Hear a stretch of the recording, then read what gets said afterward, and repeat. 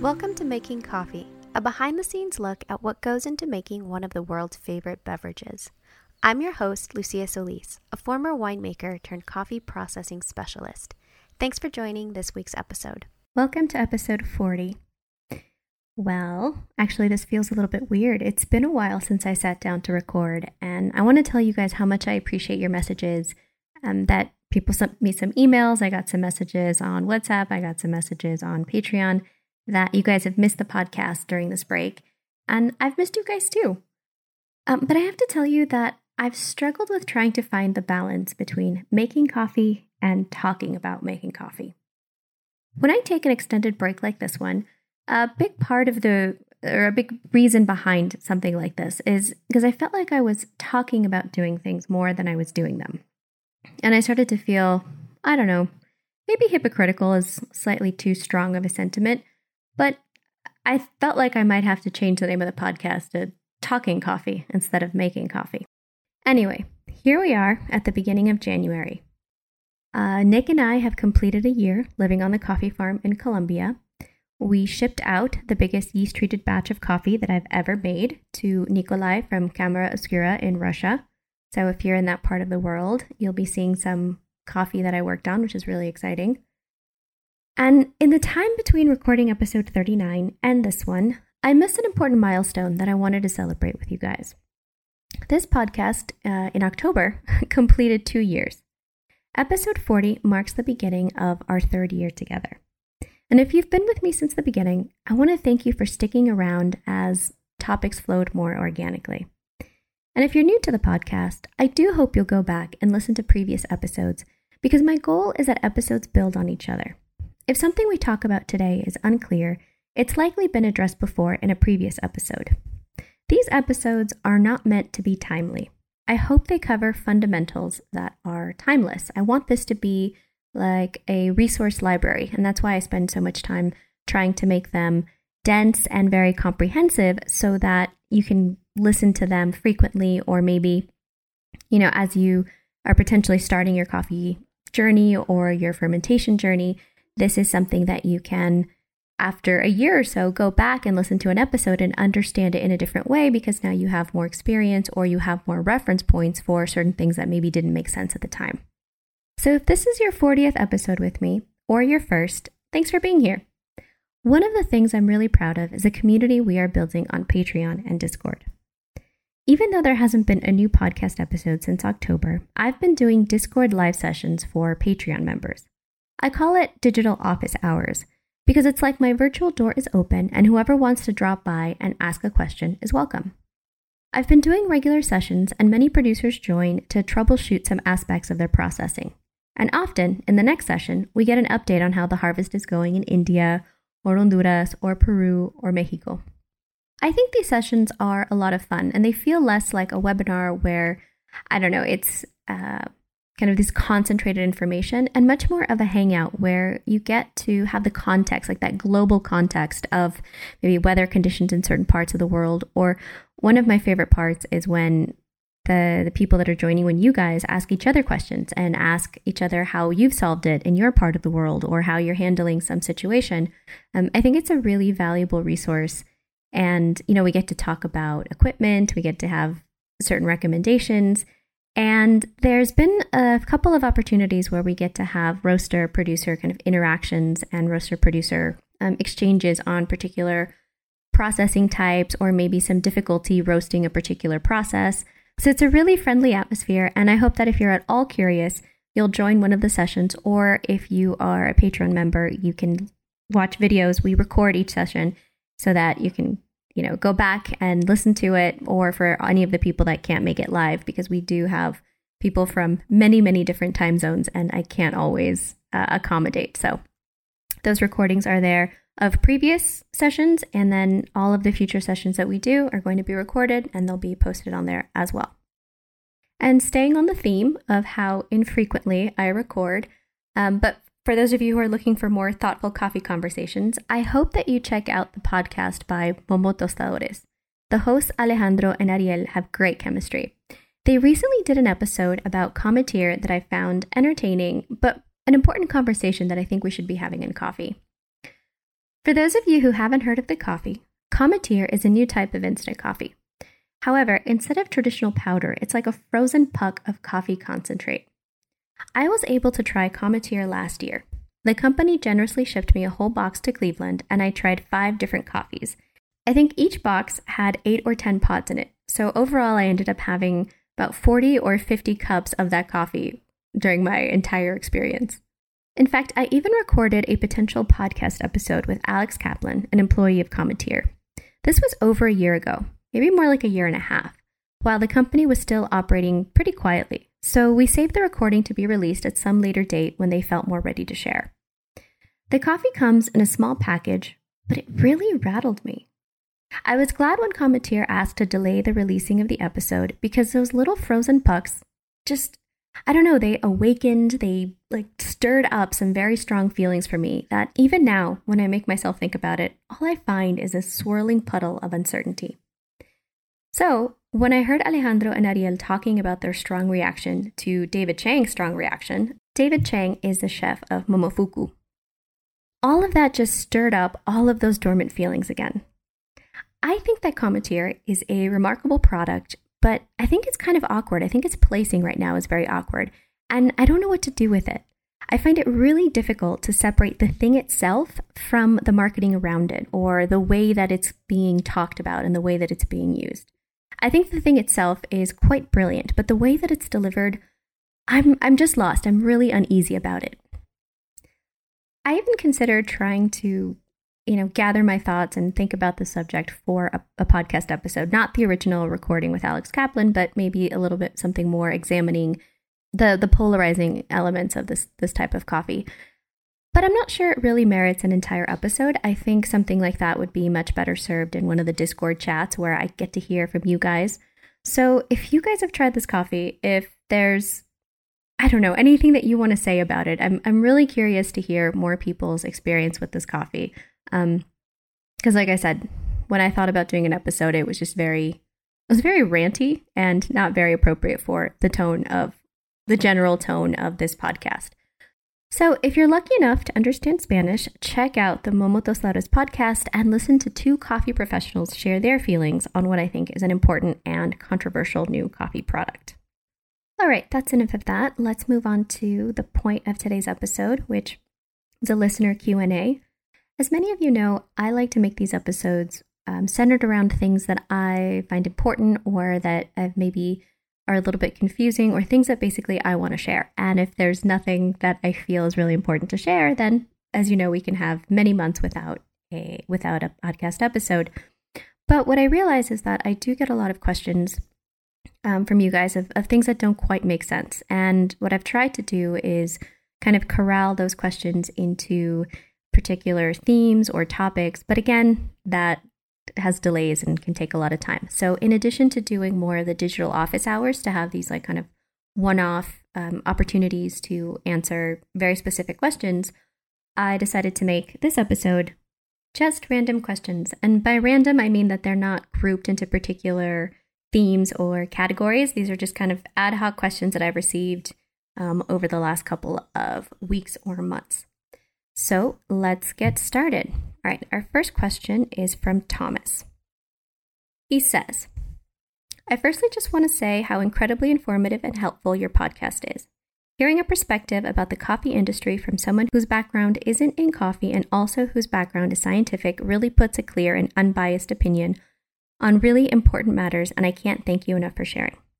I'm a coffee roaster at Left Field Coffee Roasters, and I've got a question on sugar content and green coffee versus water evaporation.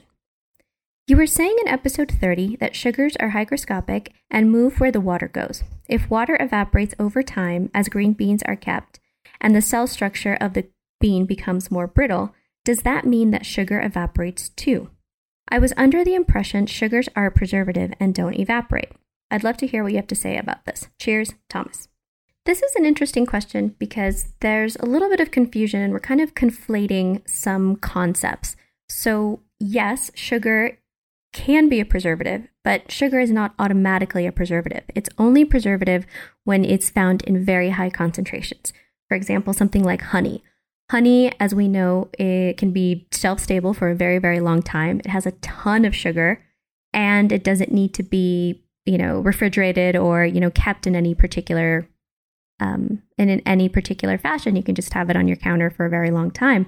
And it's because that very high sugar concentration, instead of being fuel. So when something has residual sugar, so for example, in wine, it's very important for the wines to be dry. And by dry, we mean very, very low, almost as little sugar as possible, because small amounts of sugar, anything above 1.5 or 2 grams per liter can be food, can be fuel for any microbes that are there. And it really challenges stability. So in one way, leftover sugar is a challenge for long-term stability, and it can invite microbes to change the product. But then if we move all the way to the other spectrum where you have really high concentration of sugar, lots and lots of sugar, well, that type of environment is toxic to microbes. So in something like honey, or maybe like a jam where there's so much sugar, you can just leave it sitting on the counter and it's not going to change and it's not going to go off. So part of it is thinking about where on the spectrum you are with the sugar.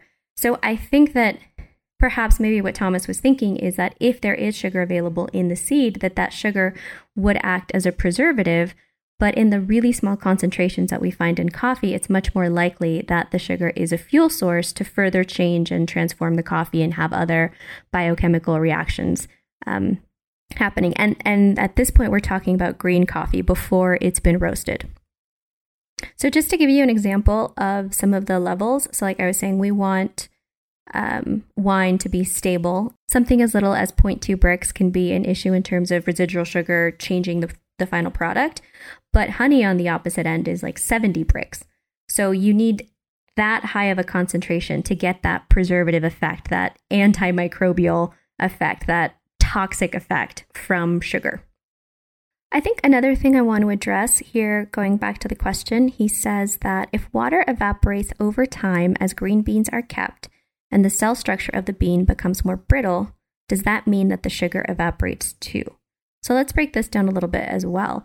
So it's not that water is constantly evaporating. So during the drying process, like after we've washed the coffee and the coffee is drying and still in that green state, as long as it's drying, yes, water is leaving the seed. It's going from inside of the seed toward out into the environment. So it's going out up until a certain point, until it can reach, an equilibrium with the atmosphere. So if you have, as we do in many Latin countries, a very wet atmosphere and it's raining and you have 90% humidity for most of the harvest, it can be very difficult to dry that seed.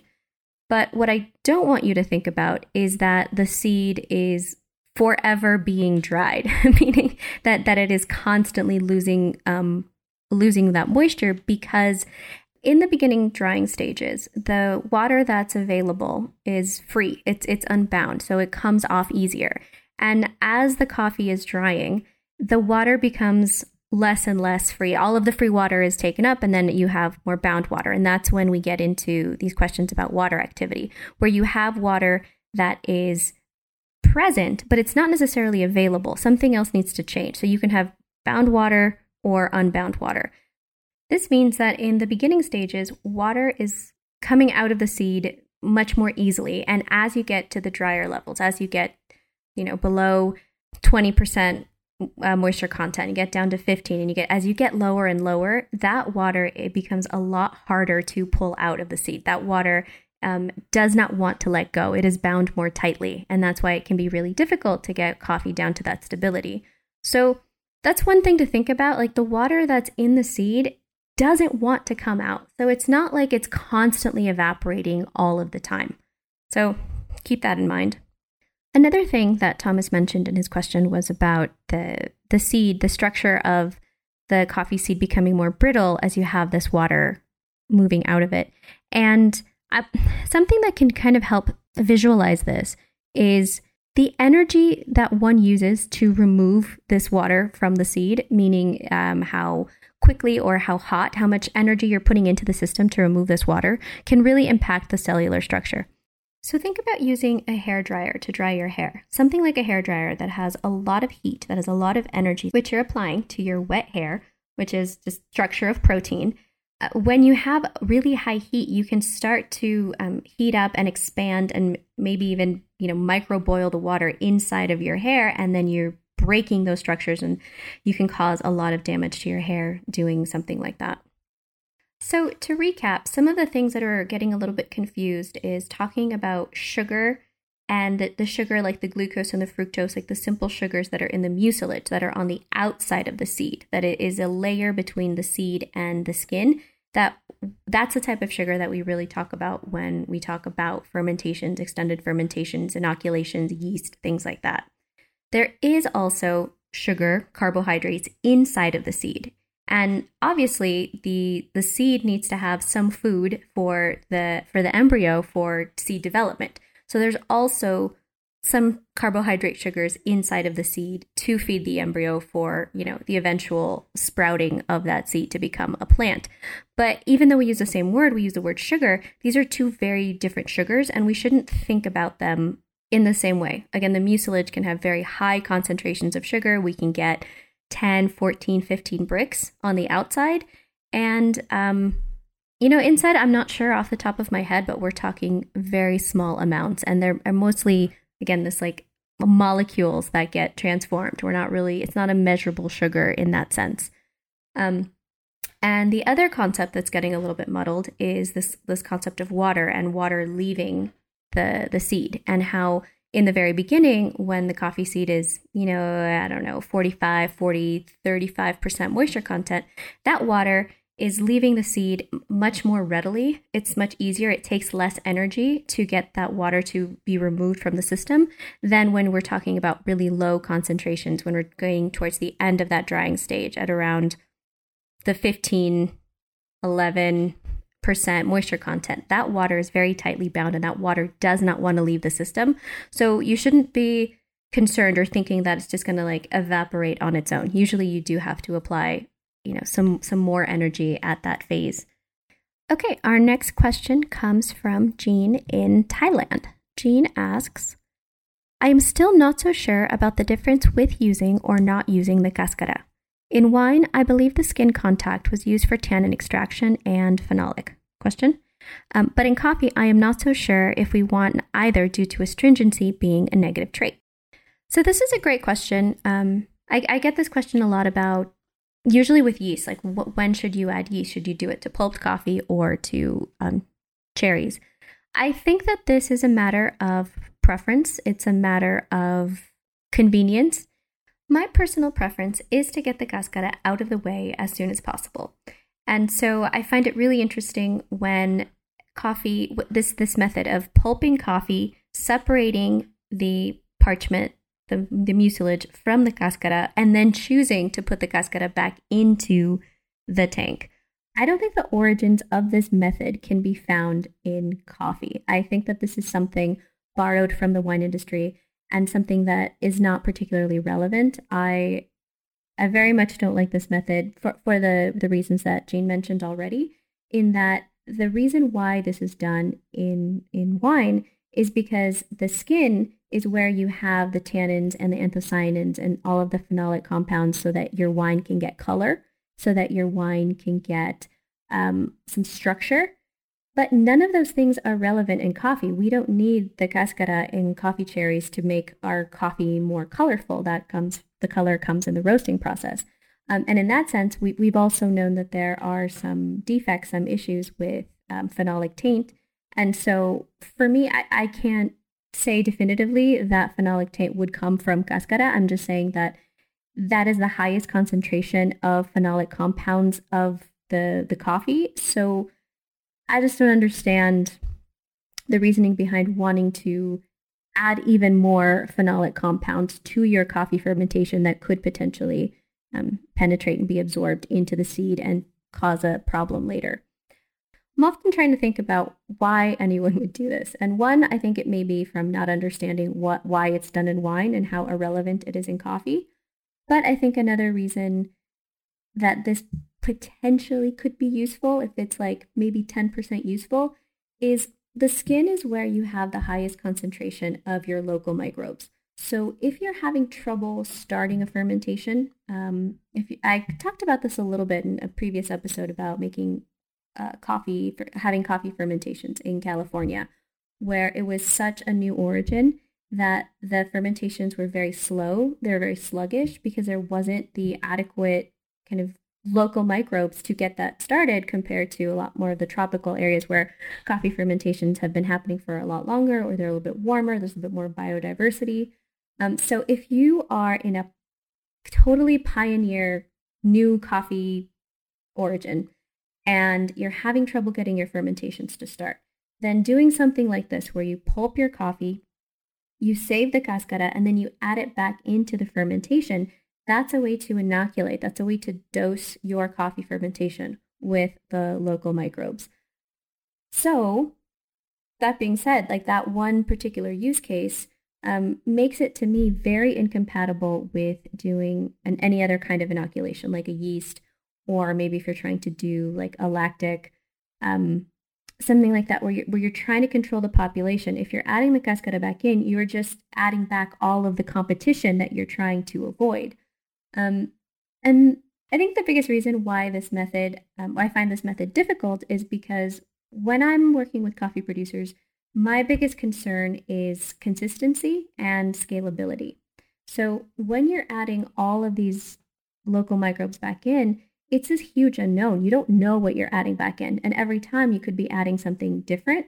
So I'm not saying that it's going to be bad, but just that you're making things more inconsistent, and that may not be your goal.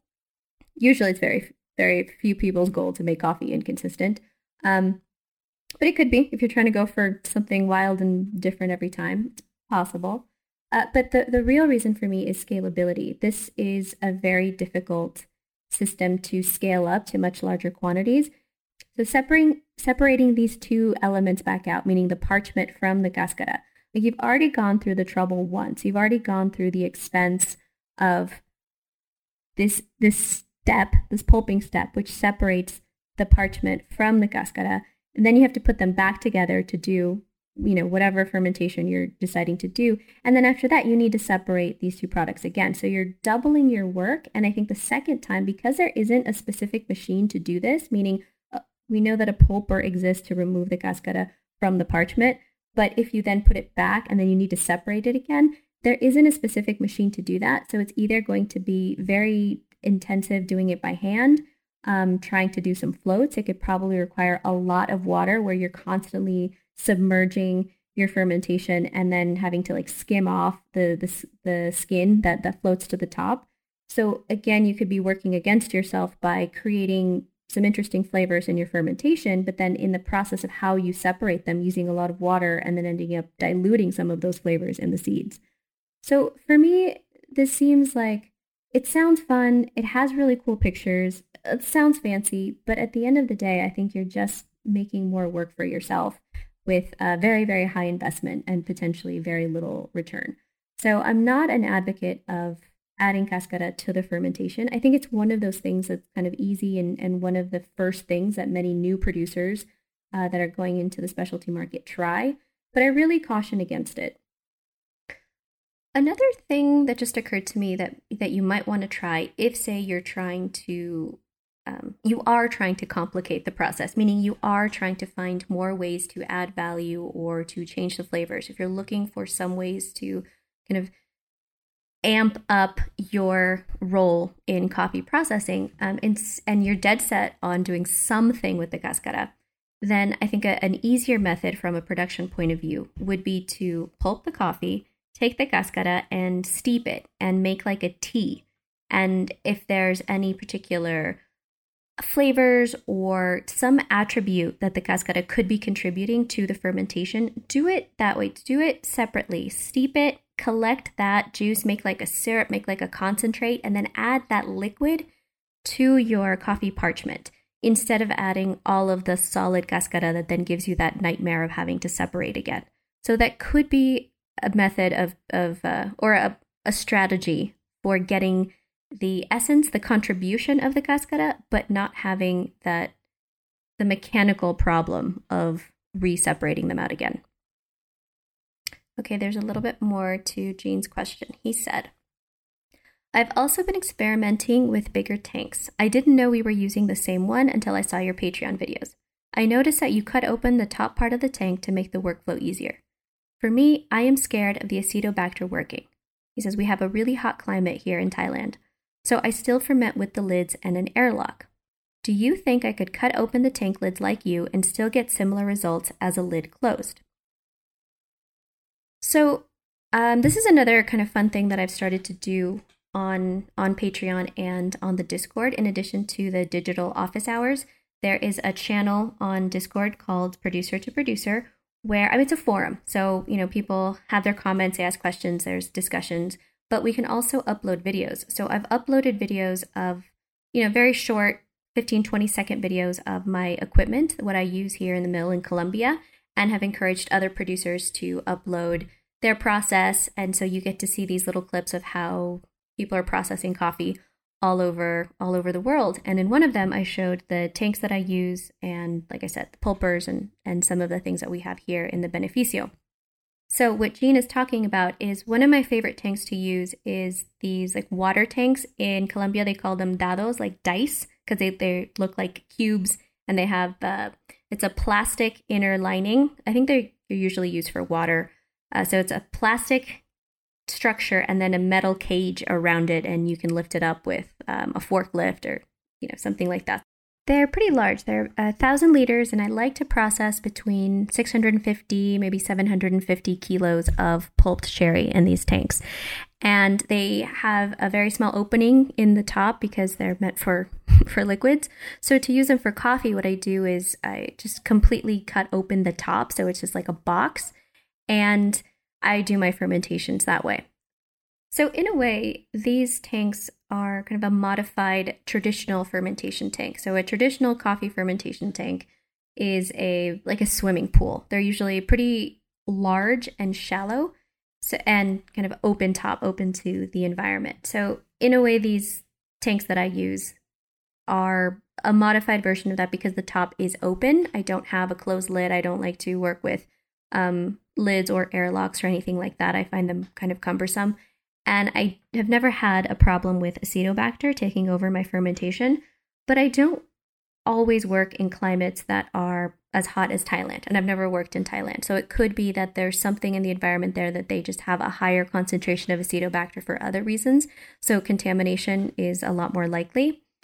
However, if that's not the case, like just considering maybe normal circumstances and just that hot temperature, then yes, that would encourage Acetobacter to have an open top and to have those warm conditions. So what I recommend, or the way that I do my fermentations, is I do them submerged. So even though they're underwater and there is some dissolved oxygen in the water, it's a very low amount of dissolved oxygen. So they can be considered a very anaerobic environment or an anoxic environment where there's very low oxygen. And then what I do is I take a piece of plastic and I put it over the surface of the coffee. So it's not like a strict lid that's on top of the coffee, but it is a covered surface so that I don't have kind of that exposure to oxygen that would encourage Acetobacter. And that's it. I think, I'm pretty chill about my fermentations. I don't feel like you have to create the exact perfect anaerobic environment to completely eliminate Acetobacter. I think that you can get, 90% of the way there.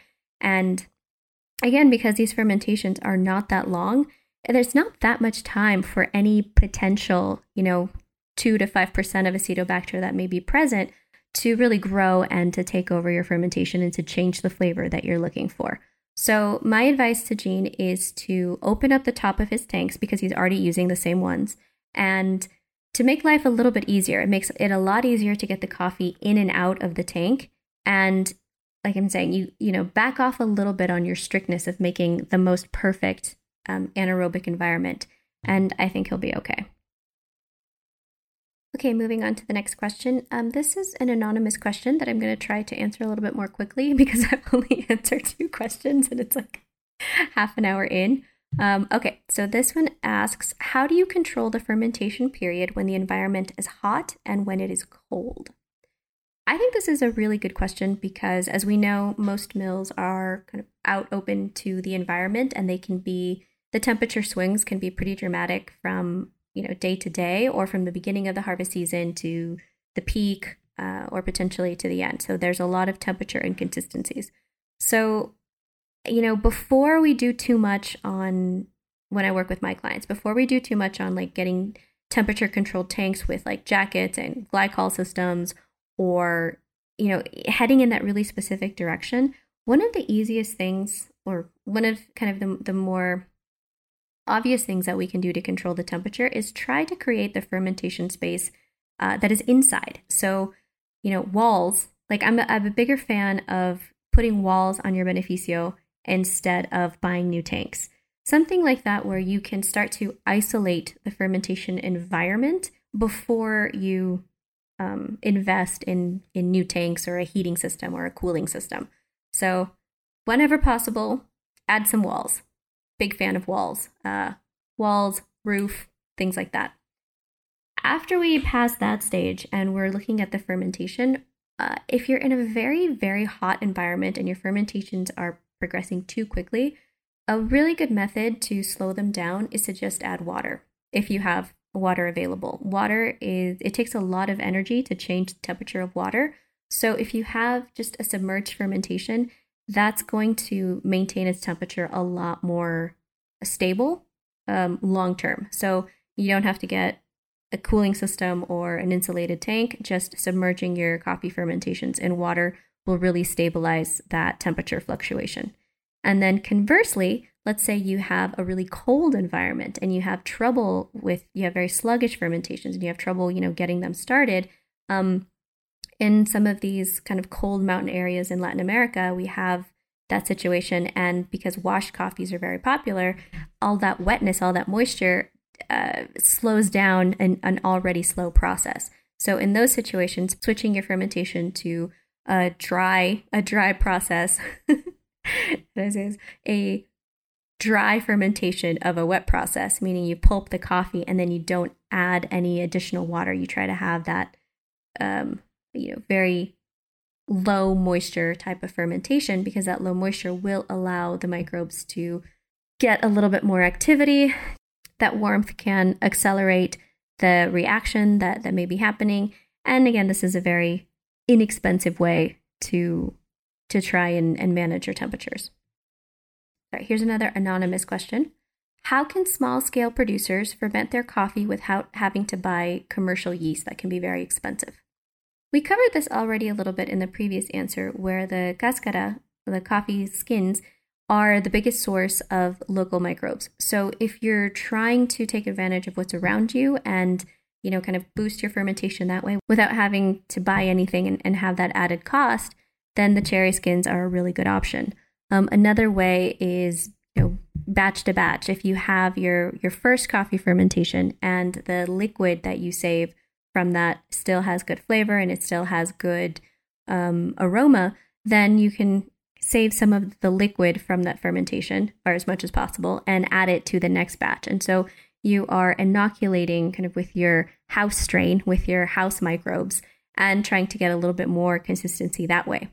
This method is not foolproof, because the longer that you have a fermentation going, the more it will change. And, not necessarily for the worse, it could change for the better, but it is changing. So a lot of that consistency that you may expect as the season goes on will be variable. But again, it's an inexpensive way. It's using what you already have at your disposal. Okay, next question. How do you choose the fermentation for a certain coffee? So I'm not sure if this question is asking me, how do I choose, or asking on behalf of a producer, how would they choose? But the answer is, it's pretty similar. I'm not looking to design certain flavors. I'm not looking to kind of bring out anything of the coffee. I work for my clients. And so for the most part, I'm just trying to solve their problem. So first, I listen to what the issues may be. and perhaps maybe they've gotten some feedback from a buyer that their coffee was lacking something, or maybe they don't necessarily have negative feedback, but they are having trouble maybe with consistency, even though they've had really good results. Or maybe it's like a problem in production where they're having trouble scaling up or something like that. So I listen to what some of the issues are, and then I try to reverse engineer a fermentation to address those problems. So I first look at the resources that are in a particular place. So I look at, how much access to water do they have? What is the drying conditions? Do they have a lot of sun? Do they not have a lot of sun? Do we need to use machine drying? I look at the number of tanks that are available. I look at the equipment. And another thing that's really important that factors into my designs is people, labor. How do they have a consistent workforce? Or is it a very variable workforce that sometimes shows up, sometimes doesn't, maybe more of seasonal labor? Or do they have somebody that's consistently there all of the time? All of these things kind of influence my my fermentation design, because even though it seems like a small thing, the fermentation can provide like a buffer for some of these issues. For example, if a coffee has a very intense, strong, hot fermentation, but the workforce is kind of unstable, a little more unpredictable, you don't know how many people are going to show up to work on a given week, then that makes the fermentation very delicate, meaning you could miss some of these windows and have a lot of inconsistency in your final cup quality. So in that case, I look for a way to extend the fermentation, not in a way that changes the flavor, but just provides more of a buffer. So we've had some times where, if you're looking to hit a particular target, you want a 36-hour fermentation, but maybe that 36 hours is at 6 in the morning and the coffee is not necessarily, people aren't ready to wash the coffee. Maybe they don't get there until afternoon, or they have other business to do. Then you're getting outside of that window of fermentation that you want, but there's very little that you can do about it. So if we can, with different practices, maybe with submerging, maybe with inoculation, playing with temperature control, we can extend that window to be, let's say, 50 hours. If something happens where the workforce isn't available, you're not compromising the quality of your coffee. So a lot of my designs are based, those are the kinds of things that I think about. Sorry, that's just an example that that occurred to me for what would make me change a particular design. So flavor, honestly, is usually one of the last things that I think about, because I think there are bigger problems that are harder to solve than trying to get a particular flavor in a cup. So most of my designs center around what resources are available, what issues are there, and how can we mitigate and create more of a robust process so that it's not so delicate, so that you don't have to catch it at exactly 37.2 hours or at exactly 3.2 pH or anything like that. That's how I design.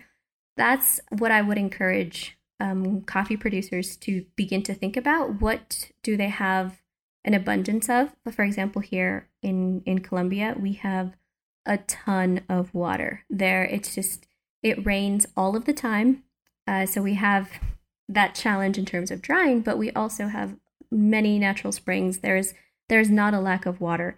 And not that we should be wasteful, but in a place like this, even though like a natural or a honey are very popular flavor profiles, it's a very uphill battle to try and do those processes here. So in a place like this, sticking with a washed coffee with a traditional lavado process is the most convenient for the resources that are available, and it's kind of the most easier for mental health, like just trying to not fight nature all of the time. But washed coffees aren't the answer everywhere, because in many places in the world, water is scarce, and we should be looking for ways to reduce our water consumption. So, those are some things to keep in mind. So I guess all of this to say is how I approach my fermentation design and how I would recommend coffee producers start approaching their fermentation designs are by stepping back and looking at the environment, letting the location dictate what that fermentation should look like. And, that's not anything new. That's how coffee was processed. Where there was a lot of water, they did wash process. where there's not as much water, it's the natural dry process. So, I think taking some cues from that tradition are really important, and to not get so caught up in innovation and things that sound cool that we forget that we still have to put these in the context of the countries that they're in and the resources that are available in those countries. Okay, I think that's where I'm going to leave it for today. This was a little bit of a different style. Usually the episodes are a lot more themed, and this was much more kind of on the fly, answering questions, trying to get through as many as I could. But I may try to do more of these episodes and hopefully see you guys on Discord. And here we are at the end of another episode. Thanks for hanging out with me today. Thanks to the patrons who make the show possible. And thanks to my editor, Nick, for removing all of the dogs barking and the farm noise. Did you like this episode? If so, join us for more on Patreon for as little as $3 a month. It's kind of like having a cup of coffee with me. Patreon is where I can interact with listeners, get your feedback and suggestions for future episodes, and also have little extras. And if you can't join Patreon just yet, I would love it if you could share this episode with a friend. Lastly, check the show notes for resources, and remember, life's too short to drink bad coffee.